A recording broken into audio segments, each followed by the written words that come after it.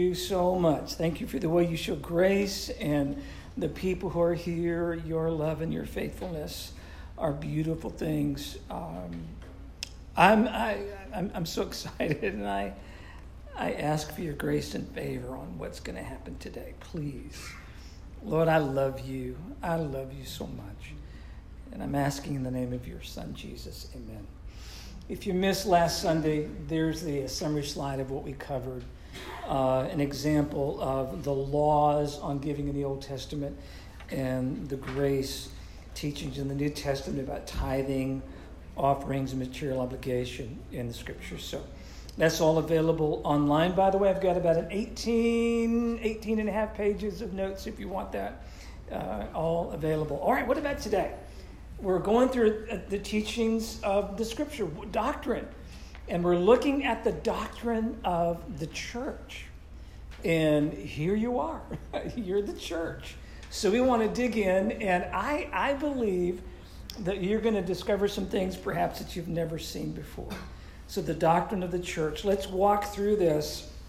And I'm excited about what you guys are going to share. So these are some doctrinal statements. If you go to the Cru website, Campus Crusade for Christ, this is what they say, how they summarize the doctrine of the church. Jesus Christ is the head of the church, his body, which is composed of all people, living and dead, who have been joined to him through saving faith. And God admonishes his people to assemble together regularly for worship, for participation in ordinances, for edification. That's a fancy word that means build up, through the Scriptures, and for mutual encouragement.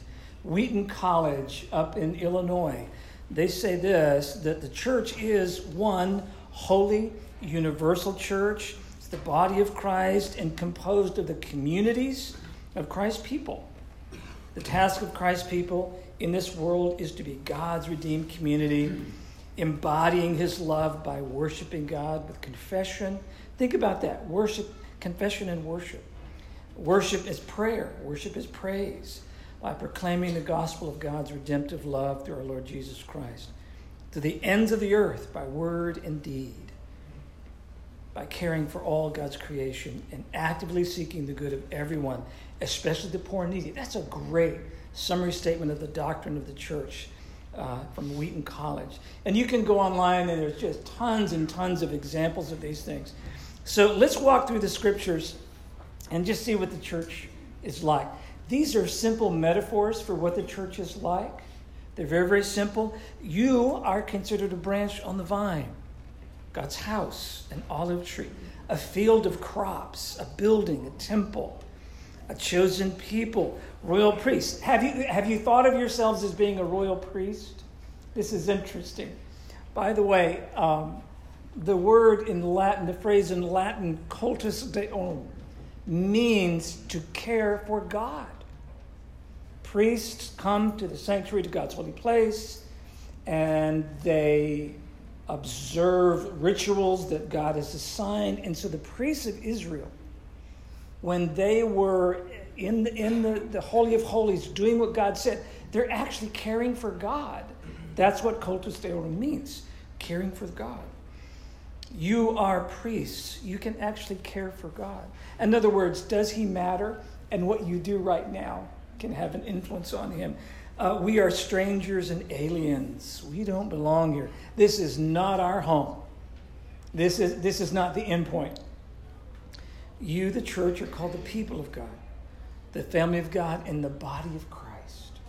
These are metaphors for who you are. Christians. Okay? Check this out. What makes a church? Is there something different about Christ Church in comparison to, say, the Episcopal Church or the Methodist Church, non-denoms, a Catholic Church? Is there something different about us? How we go about things? Well, there are 4 identifying qualities, and these things actually make a church. And it doesn't have a lot to do with denominations. It looks like this.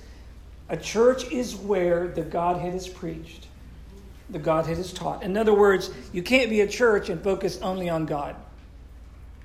You've got to focus on God the Father, God the Son, God the Spirit. When the whole of the Godhead is honored by his word, by preaching, and by living, this is the first step in being a church. The word of God is preached. The word of God. And it's taught in the way it was intended to be understood. And this is going to be a tough one, okay? For example, when I say the word is taught well, I mean by that the Apostle Paul, when he wrote his letter to 1 Timothy, Paul had a goal in mind.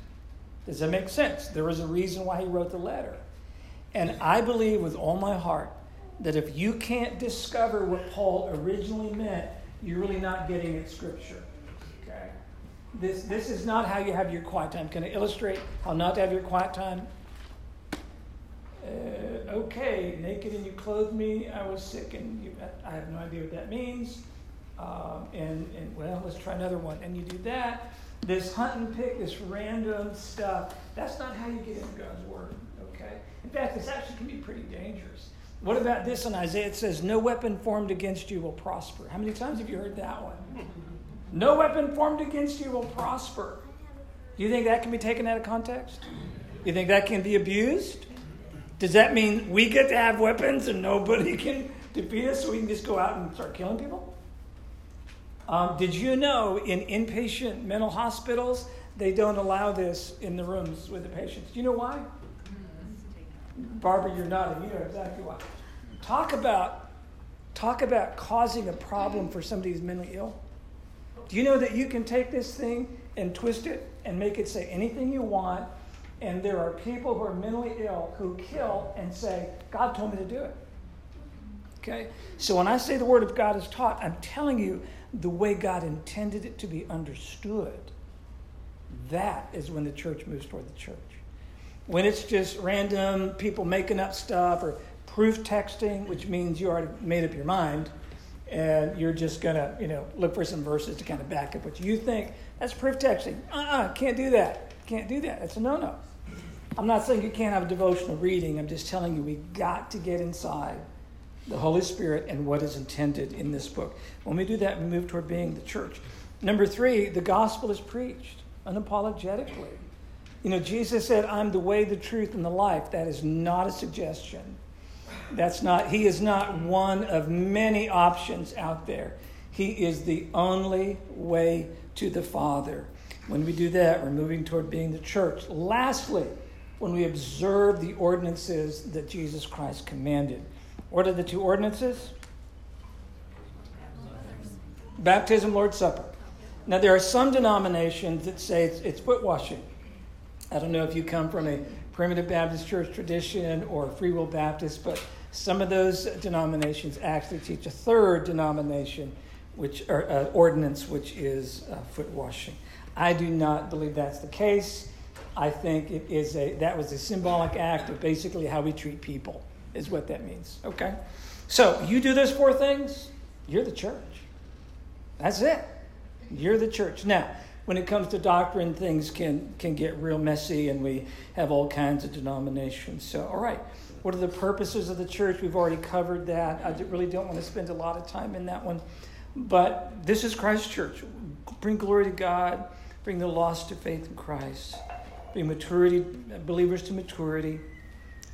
Plant churches, missions. Build marriages. Make them strong. Families. Healing. And then fight for the rights of the defenseless. That's a big deal. That's a big deal. So that's what Christ Church is all about. All right, let's dig deep. What about baptism and the Lord's Supper? What do we do with this stuff? How do we believe? Well, my understanding of Scripture is that baptism is a symbol. It's a symbol of conversion. It's an illustration of how a person is transformed, being an outsider and unholy, to being an insider, made new and pure by the cleansing blood of Jesus. It's really a depiction of the believer spiritually moving from death to life. Like you're dead, you're in a casket, you're lying down, to being raised up to walk in a new life through His Son, Jesus Christ. Baptism, by the way, doesn't just illustrate being saved, becoming a Christian. It also illustrates discipleship. In fact, it's so powerful. Mason, you and I have talked about this and what you do with Regen, that you should be able to reflect back on your baptism and that actually motivate you to be a good disciple. So it depicts salvation, but it also depicts discipleship. In other words, you were dead, you came to life, being born again. Why would you go back to dead things? Discipleship. Don't go back to dead things. Stay in the living Jesus Christ, okay? What about the Lord's Supper? A lot of confusion on this, a lot of mystery. Again, it's a symbol. It's a symbol of the death of Jesus given sacrificially for us. Kind of get our minds around that. The Lord's Supper is also defining for evangelism and discipleship. When Paul writes 1 Corinthians 10 and 11, he uses all kinds of teaching on the Lord's Supper because of the church that is so dysfunctional, a church that is so confused on doctrine and how to live out their lives, so divided that Paul believed that the Lord's Supper could actually bring them back together. In other words, create unity. So the Lord's Supper depicts the act of evangelism, being born again through the death of Christ, but also unity and spiritual connection. N.T. Wright, a New Testament scholar, says, the Lord's Supper is anchored firmly in the Exodus Passover story, which has found a new fulfillment in Christ. It's understood as the intimate sharing of food, of a meal, like we're sharing in the life and presence of the Lord and his people. And is designed to express the unity, solidarity, and holiness of the community. Let me explain what that means by holiness. When Paul writes to the Corinthian church, let me tell you what it's like to live in Corinth. If you lived in the city of Corinth, you were living in San Francisco. How about that? San Francisco, New York, something like that, Chicago. Don't you want to go with the left coast? Okay, we're going to go to San Francisco, LA. Thank you. Thank you, Ron. My small attempt to, it's not a good joke today. The left coast, get it? Okay. So think about that, San Francisco. Crazy liberal, okay? Anything goes. Believe what you want. Hang a fried egg from your ear. Eat frozen yogurt. You become invisible. You can believe anything you want. It's just fine, California, right? Okay. So, you're in Corinth. There are pagan cults everywhere. Temples everywhere. It's like a buffet of religion. And you can go and be a part of kind of anything you want. In fact, if you're a good Corinthian, you do participate in all the local religions because you know what? You don't want to offend any god at all. You don't want to upset any of the local gods and the regional, national gods because if you do, they may punish the city and then it's all your fault. So everybody is dabbling in all kinds of religion. Okay? There's all kinds of folklore about Corinth and sailors. What's up with the Navy people? Sailors coming to these cities, particularly this city, engaging in all kinds of nasty. Okay?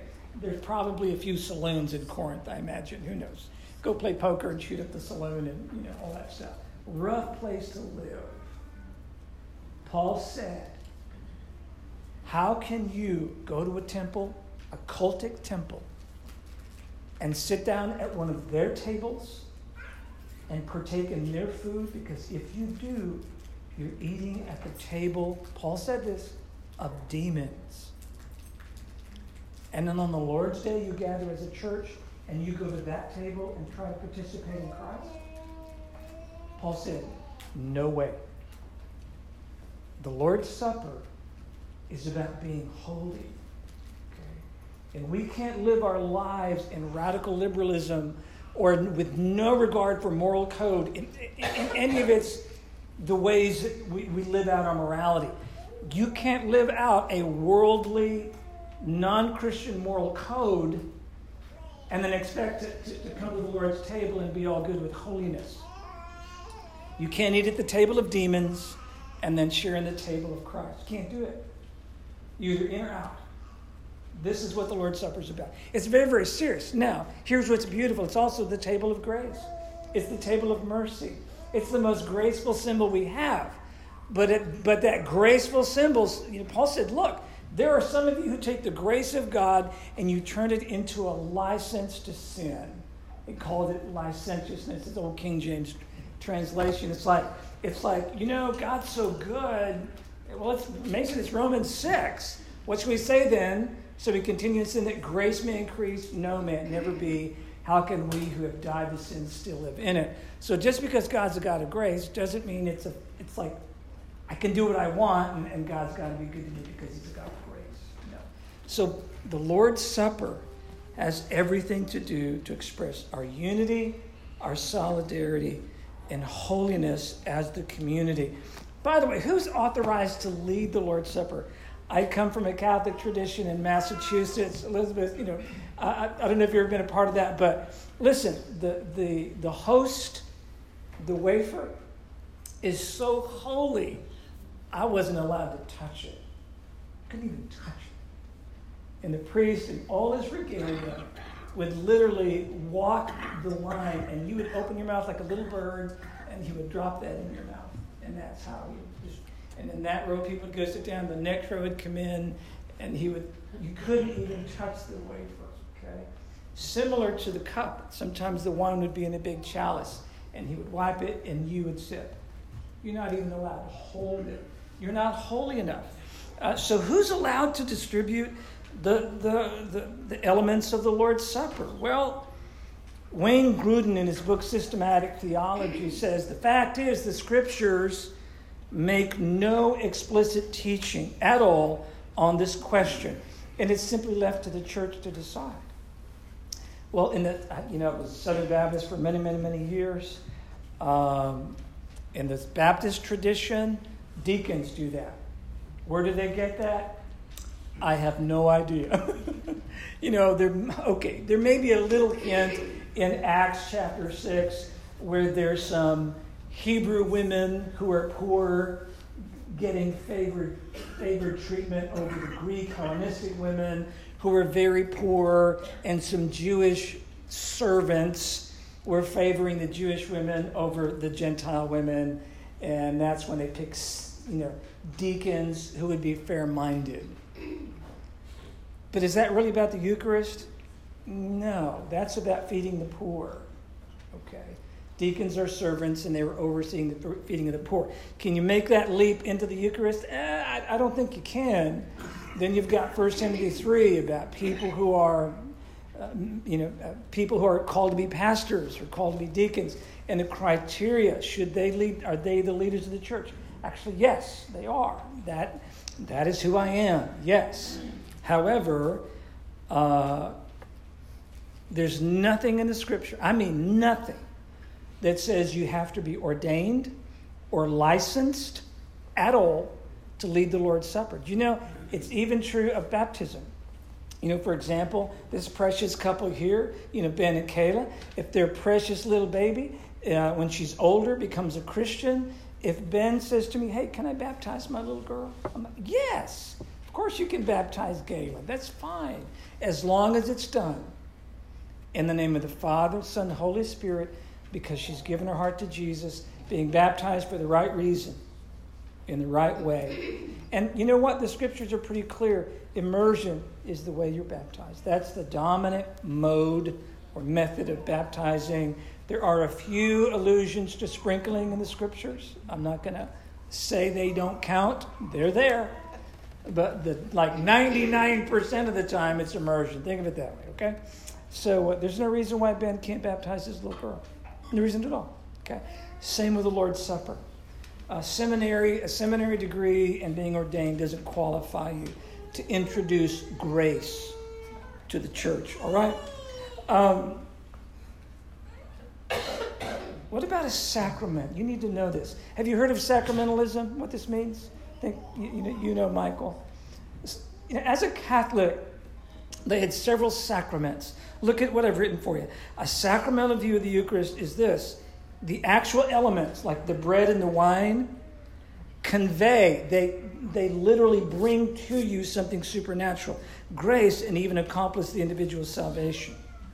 Okay. Now, the only way the Eucharist is valid is if it is done by a validly ordained and consecrated priest, by the way. Okay. And that's called sacerdotalism, when only a consecrated priest. Catholic scholar Ludwig Oates' book on fundamentals of Catholic dogma, the power of consecration resides in a validly consecrated priest only. Does that sound scary? Yeah. Yeah. Do you know any consecrated priests? Do you realize how quickly that gets to a scary place?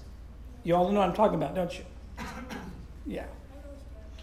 So the idea that some license or seminary degree in from any denominational organization or school does not qualify you, number one, as being holy, and it doesn't qualify you as being consecrated in some way, and it doesn't mean you have exclusive rights, monopoly on introducing the death of Jesus Christ. That's just silly.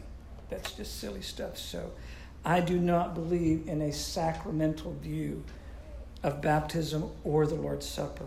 Okay, I believe that it is an ordinance. An ordinance means it's a rule, it's an order to be observed by the church as directed by Jesus Christ. It's the act of doing an ordinance, and it does not impart grace or saving power to the believer. Everett Ferguson, brilliant scholar, I've learned so much from this guy. By the way, he's actually a Church of Christ. We've got several COC folks. Hoo-ah! Lots of COC. Love them. Listen, when you say Everett Ferguson, you are talking heavyweight Church of Christ scholar. Amazing guy. He says this, and this is COC, Joe. The best ways to understand what happens at baptism and the Lord's Supper is a kind of prophetic symbolism or an enacted parable. I like that language. Is it a mystery? Yes. There's something mysterious and beautiful about it. But to say that there's magic in the water, or to be a Catholic and say that the juice literally transubstantiates and becomes the blood, and the bread transubstantiates and becomes the flesh of Jesus, is to make a leap that the scriptures themselves do not make. Okay? So, let's dig in. What about us? What about me and you? What about we're right here, right now, and we're going to do church. We're going to do life. All right, number one, you ready? Please be filled with God's Spirit and His power. Dare to believe that there's more than what you may be experiencing through the Holy Spirit.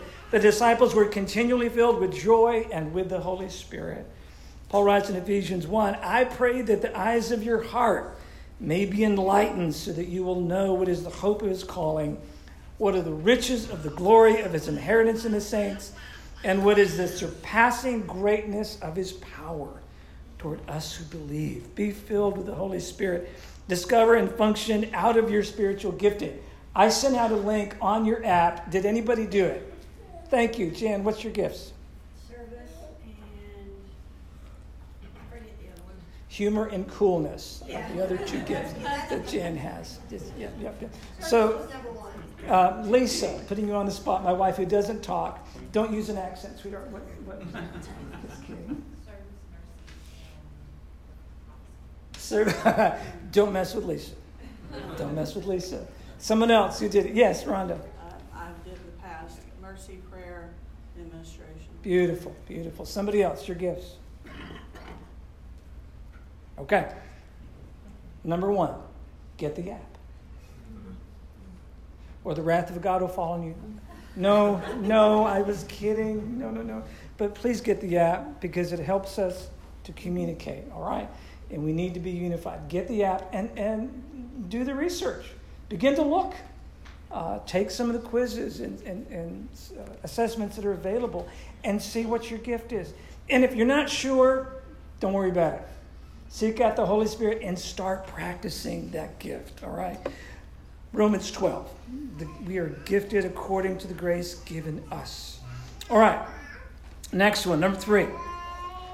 Be present with Christ. Be present, please. And I'm talking about physically here. Look at what Hebrews says. Let us draw near with a sincere heart and full assurance of faith, having our hearts sprinkled clean from an evil conscience and our bodies washed with pure water. Does that sound like baptism? Draw near. Does it sound like coming to the table? Let us hold fast the confession of our hope without wavering, for He who promised is faithful. And let us consider how to stimulate one another to love and good deeds, not forsaking our own assembling together, as is the habit of some, but encouraging one another, all the more as you see the day drawing near. Wow, that's church. 1 Corinthians 12, 14, 18. Look at this stuff about the body. For the body is not one member, but many. And if the foot says, because I'm not a hand, I'm not part of the body, is it not for this reason any the less a part of the body? And if the ear says, because I'm not an eye, I am not part of the body, is it not for this reason any the less a part of the body? If the whole body were an eye, where would the hearing be? If the whole were hearing, where would the sense of smell be? But now God has placed the members, each one of them, in the body just as he desired. What does it look like when you are not in church? What does it look like? Now, if you've got my shoulders, you got the weight of the world on you, okay? And I've got so much. I have so much internal resource, spiritual. I'm not Superman, okay? And what does it look like when you're not in church? Are you ready? Here we go. This is what it looks like.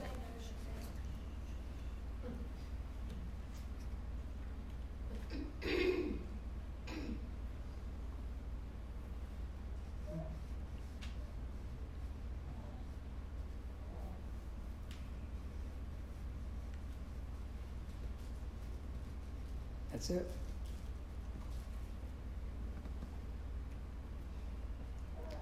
Do not forsake the assembling of yourselves together, as is the habit of some. I need you. You're the body of Christ. We need 2 feet. We need both ears. We need a nose that smells. We need eyes that see. Okay? This is what it looks like when you're not here. Now, by the way, I'm not hating on vacations, okay? We all need them. We need to get away. We need to do that. I get it. I'm talking about a half-hearted, lackadaisical commitment to the body of Christ. That's what I'm talking about. Or a stubborn, maybe the word stubborn is not right. Maybe it's just heartless. Just a heartless view of what it means to follow Jesus. I'm assuming you all know that being Baptist, Baptists don't go to heaven. You know that, don't you? They don't. Catholics don't go to heaven. The Presbyterians aren't going to go. The Methodists aren't going to go to heaven. None of those folk go to heaven. Only Christians. Those who've been born again, made new through the Lord Jesus Christ. They're the only ones. When you have this heartless, careless, on again, off again kind of thing, man, you're missing the whole point, okay, of what it means to be the body of Christ. Let me make my appeal this way. I need you. I need you. I need you to help me. We're all priests. I need you. What else? What else do we do as a church? Well, be encouraging. Be encouraging. For God has not destined us for wrath, but for obtaining salvation through the Lord Jesus, who died for us so that whether we are awake or asleep, that means alive or dead, we will live together with him. Therefore, encourage one another and build up one another just as you are doing. Man, those people at Thessaloniki, they're doing it. They're building each other up. Be peacemakers. Wow. There are people who create problems in churches. There are people who solve problems in churches. Be a peacemaker. Paul writes, pursue the things which make for peace and the building up of one another. Be unified. I, the prisoner of the Lord, Paul, I implore you to walk in a manner worthy of the calling with which you've been called, with all humility and gentleness, with patience, showing tolerance for one another in love, being diligent to preserve the unity of the Spirit and the bond of peace. You know what's fascinating? When you look at Paul, it's like Paul could take a beating with rods. You know what rods are? A rod, this is actually an illustration. A rod is about that long and about that big around. The Latin term is facies, and it's just a soft dowel. Okay, if you see in the Passion of the Christ, right at the beating scene, this centurion comes out and he's got this flexible dowel. Do you remember that? That is exactly what it is. And Brian, the cops of their day had a bundle of them, and they would have a sash, a colored sash around them, and they would just carry them. That's like their Glock 40 cal Model 22 duty weapon. That's their version of that. And you know those guys walking around with a bundle of rods, you know those were the cops. Okay? And by the way, Greco-Roman fashion, beating first, and then you ask questions. I'm serious. They flip it. You're guilty until proven innocent. Torture brings out truth. That's Rome. Torture brings out truth. Beat first, get the truth. Then ask the questions. We flip it. As Americans, you're innocent until proven guilty. Okay? We do the opposite. Paul could take a beating with rods. Paul could be flogged, the unthinkable, stoned. He could put up with so much. But you know there are two things that really upset the Apostle Paul. Do you know what they are? This really kind of fried him. What do you think they were? Two things. Anybody that caused division in church, troublemakers in church, would light Paul up. He could put up with a lot. He could put up with a stoning and a beating, but he wouldn't put up with that one. And he wouldn't put up with anybody getting the gospel wrong. He wouldn't put up with it. He'd take a beating, but he couldn't sit and listen to somebody engage in false teaching. We've got to fight for unity. Look at this. Live out the faith, hope, and love. I hope you appreciate this. Love is patient. Love is kind. It is not jealous. Love does not brag and is not arrogant. You know this text. We think it's a wedding text. It's not. It's not about marriage.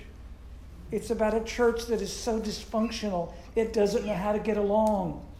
In other words, you as church members, love is patient. Be patient to your church family. Love is kind. Be kind to your church family. Stop being jealous of your church family. Stop bragging in front of your church family. Don't be arrogant in front of your church family. Don't act rudely in church. Don't seek your own in church. Don't provoke. Don't be hot-headed. Don't take into account a wrong suffered. There are people, you know what? It's an odd thing that somebody hurts somebody's feelings in church and then the bride of Christ has to suffer for it. Or God's blamed for this stuff. Live out faith, hope, and love. Be holy. We are called to be holy. We request of you, brothers, that you appreciate those who labor among you. And look, that we urge you, brothers, admonish the unruly, encourage the faint-hearted. Rejoice always, skipping ahead. Pray without ceasing. In everything give thanks. For this is the will of God in Christ Jesus. Do not quench the Spirit. Do not despise prophetic utterance. I want to say something about prophetic utterance. Someone who's a dear part of this church told me, they said, Chris, I was at work and I just saw someone and my heart told me that they were going to be in a car accident. This just happened, by the way, 2 days ago. It's going to be in a car wreck. And I didn't say anything to them. I never said anything. 2 hours later, they finally get the call. The guy was in the car wreck. Now, he survived, but he was in the car wreck. Okay, and now that person is saying, you know, I'm feeling the sting that the Holy Spirit gave me a prophetic word, and I didn't speak. I withheld it. We cannot despise or hate or be afraid of prophetic utterance, but we should examine everything carefully and hold fast to that which is good. Abstain from every form of evil. All right. You are the gifted body of Christ. You're the church. If you've walked with Jesus, if you've walked in the Spirit, not in the flesh, if you've been obedient, if you're broken and humble, you are the body of Christ. We've walked through some of the doctrines of the church and what we believe in the church. Counsel yourselves. How do we do this thing? How do we live it out?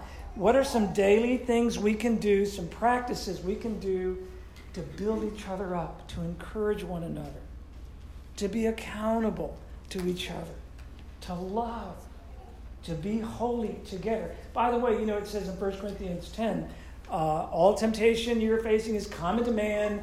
God always gives a way of escape so that you can get away. God wants you to be tempted above what you're able. Those kinds of things. Are those pronouns singular or plural? They're plural. Together we find the way of escape. Together, not as an individual. Does this make sense? Okay. You're the body of Christ. You've heard the teaching of His Word. I've honored God's Word. How do we live it out? What difference does this make in our lives?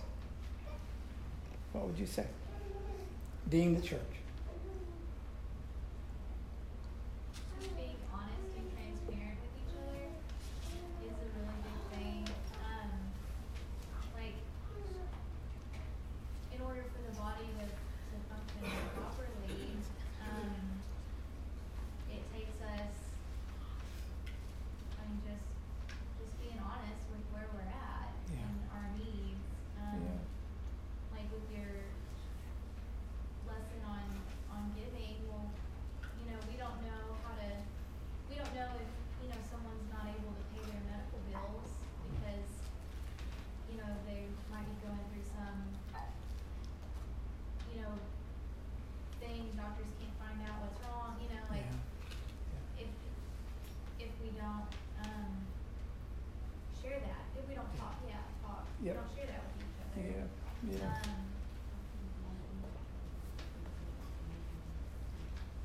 How can we intervene if we don't know what's going on? Yeah, that's so good. Thank you, Deanna. You're hitting a big nerve. Yeah. A lot of people, and a lot of times people come to church maybe for the first time, or they're kind of getting involved in the church, and everybody looks so good. Suits and ties and dresses and jewelry and makeup, and everybody looks so good. And certainly those are part of the traditions that I came from and all the mega churches that I served in. And you know what? Some regular person would come in the building and feel like, I'm with a bunch of perfect people, and my life is totally jacked up. I don't fit here. I don't belong here. And everybody looks, they got it together. You're right, Deanna. If we're not honest and transparent with what we deal with, how in the world are we going to share that with somebody else? Exactly. Mason?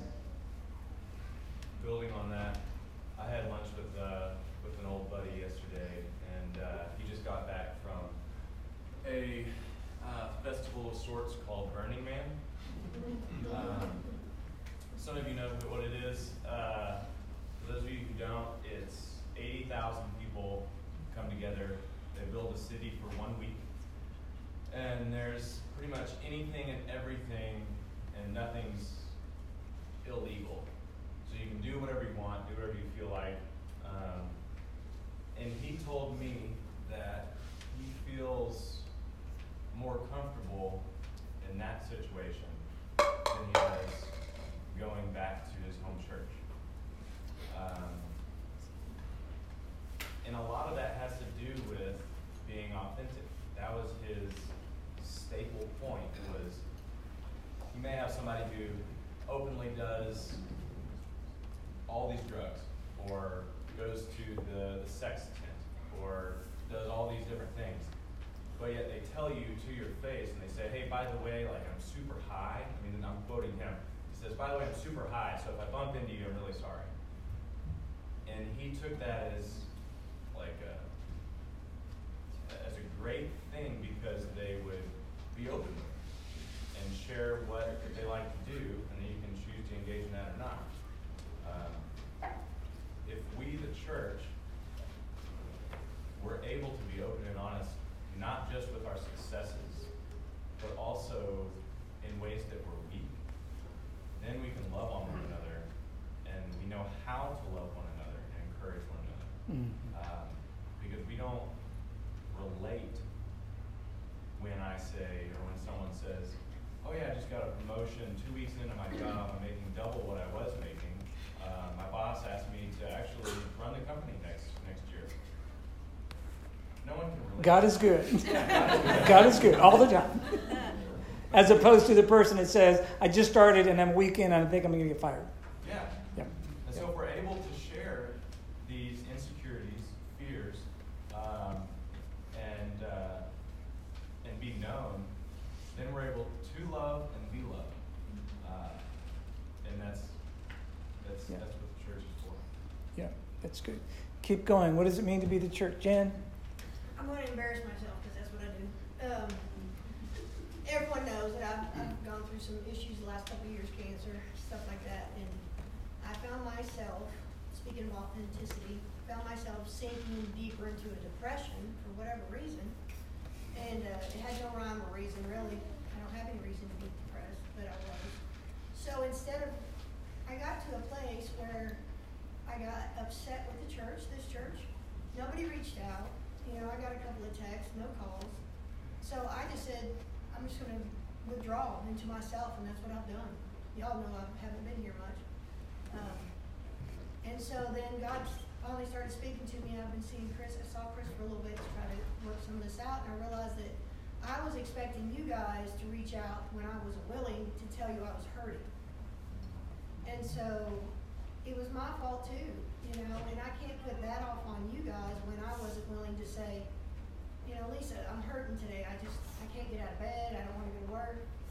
And so through talking with Chris and stuff, I realized that I have to be vulnerable. I have to be real in order for you guys to even be able to, you may not understand what I'm going through, but you can walk through it with me and just hold my hand. Mm. And so that's what I urge this church to do, because I feel so much better. I'm reaching out a little bit now and trying to get back to where I was with God. And it's hard. It's hard. Mm-hmm. So Do you realize what just happened? Do you? Do you guys get it? Church has got real people. This is it. This is the body of God. Jen, thank you. Let's be honest, because what happens when we have somebody that just leaves is we hurt. mm-hmm. It really does hurt. Rejection can go both ways. Yes. It can go. By the way, do you know what the average pastor does? And can I just admit something? I'm the average pastor. Yeah. When someone stops coming, do you know what do you think, if you know me? What's the first thing I do? Rejection. We Oh, continue. first class rejection. What did I do wrong? Is if I could tell jokes better, just kind of make it more fun. If you could make church more fun, or I was a more inspirational speaker, and I could really bring it home. That chin quivering punchline at the end and get them all crying. If I were a better pastor, boy, that's what it is. So immediately self-condemnation. I failed. Can't keep my sheep in the flock, And the big church offering the candy, just can't compete with them. Just can't compete. First thing. I'm not saying it's true. I'm just saying it's real. Okay, it's just real. Joe, you were going to say something? The biggest thing I've always thought with regards to how we interact with people coming in and looking around and not relating is that they see fake people on the outside of the church. They walk through the church door, there's a cross in the front door, and they see more fake people. Yeah. If we're guided by the Spirit, we are instructed, among many other things, that we don't live in fear. And one of those fears is the fear of being weak. We're all afraid to be perceived as weak. Amen. But the problem there is that people who aren't weak don't allow God's power to shine through. I have to be weak. That way I can't take credit when the power comes through and God's Spirit works. Yeah. That's the way it works. And look at Paul. He said that 1,000 times, right? I could have come to you with strong words and big, powerful, whatever, and big right fist. But I didn't, because that would have squelched the power of the Spirit. He would have praised me. And God's strength is revealed in our weaknesses. Absolutely. Let me share this because it's getting really late. This is the answer, Jan, to what you mentioned, and Deanna. This is from Philippians chapter 2. Do not merely look out for your own personal interests, but also for the interests of others. All right? If that was fleshed out in our lives in the day-to-day, week-to-week way, that means when you walk in here, you're more important than me, I'm going to serve you. You think I'm more important than you are, so you're going to serve me. And when you have that kind of mutual serving and committing to each other, then there's no neglect in the body of Christ. Some of you are feet. You're strong. You can support a lot of weight. It's amazing what you do. If you're not here, Christ Church limps. Some of you are noses. You smell things. You can sense something's wrong. You can sense when something's right. You get it. You're discerning. If you're not here to discern, neglect is going to happen. Some of you are eyes. You see. You know this is the way that you walk. Walk in this way. You see things others cannot see. Blind spots. You get the idea. Some of you are hands. You've got to physically be here, and you've got to be transparent. That we desperately need each other. We need to obediently together pursue the Lord Jesus Christ. So time's getting away. I want to do this. We can't miss this. I want you to hear the gospel. The gospel is serious. It's not complicated. It is serious. You've got to understand that God's love is revealed to us. You can't miss John 3:16. God so loved the world that he gave his one and only Son, that whoever believes in him will not perish, but have eternal life. Some of you have battled with the love of God most of your life. You still battle with it. God loves you. And yet, we humans somehow have a way of screwing things up. We know how to mess it up. All have sinned and come short of the glory of God. It's the stinger. Sin separates. Isaiah 59. Your sins have made a separation between you and your God. There's something blocking the relationship. We're not born again. Sin has a penalty. The wages of sin is death. But the gift of God is eternal life through Jesus Christ our Lord. So what is the answer to the problem? The answer is Jesus. Did you hear what I just said? The answer is Jesus. God demonstrates his own love toward us in that while we were yet sinners, Christ died for us. Salvation is a free gift, for by grace you've been saved through faith, and this is not of your own doing. It is the gift of God, not as a result of works, so that no one may boast. But to all who did receive him, who believed in his name, he gave them the right to become children of God.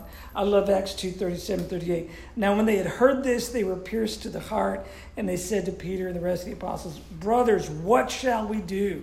And Peter said, "Repent, and each of you be baptized in the name of Jesus Christ for the forgiveness of your sins, and you will receive the gift of the Holy Spirit." I love that. What would a prayer look like? This is something that it looks like. It gets at the repentant heart, the heart of faith. It's, "Dear Lord, I know that I am a sinner and that I need your forgiveness. I repent of my sins. I turn to you. I believe that Jesus Christ died in my place to pay the penalty for my sin and that he rose from the dead. I now invite Jesus to come into my life as my Savior. Thank you for making me your child." I want us to close our eyes, and we're just going to tune out anything that may distract you. I want you to tune it out. Are you a Christian? Have you experienced the new birth? Have you been born again? If you have not, find these words in your heart, please, and give yourself to Jesus. Just take time to look deep and listen to what God's Spirit is saying to you, please.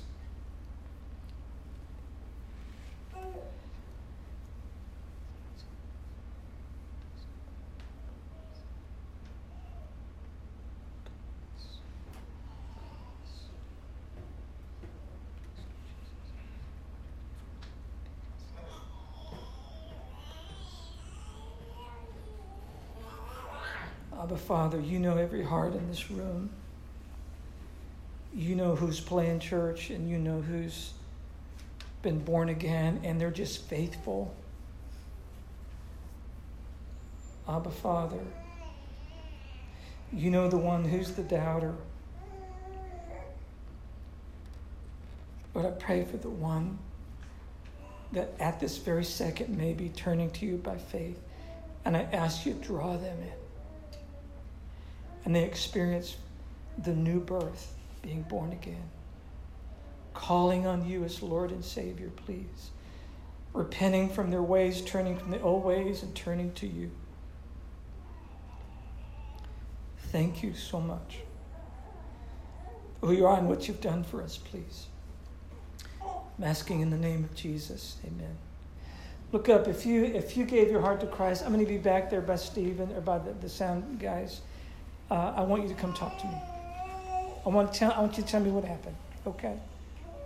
I'm so excited.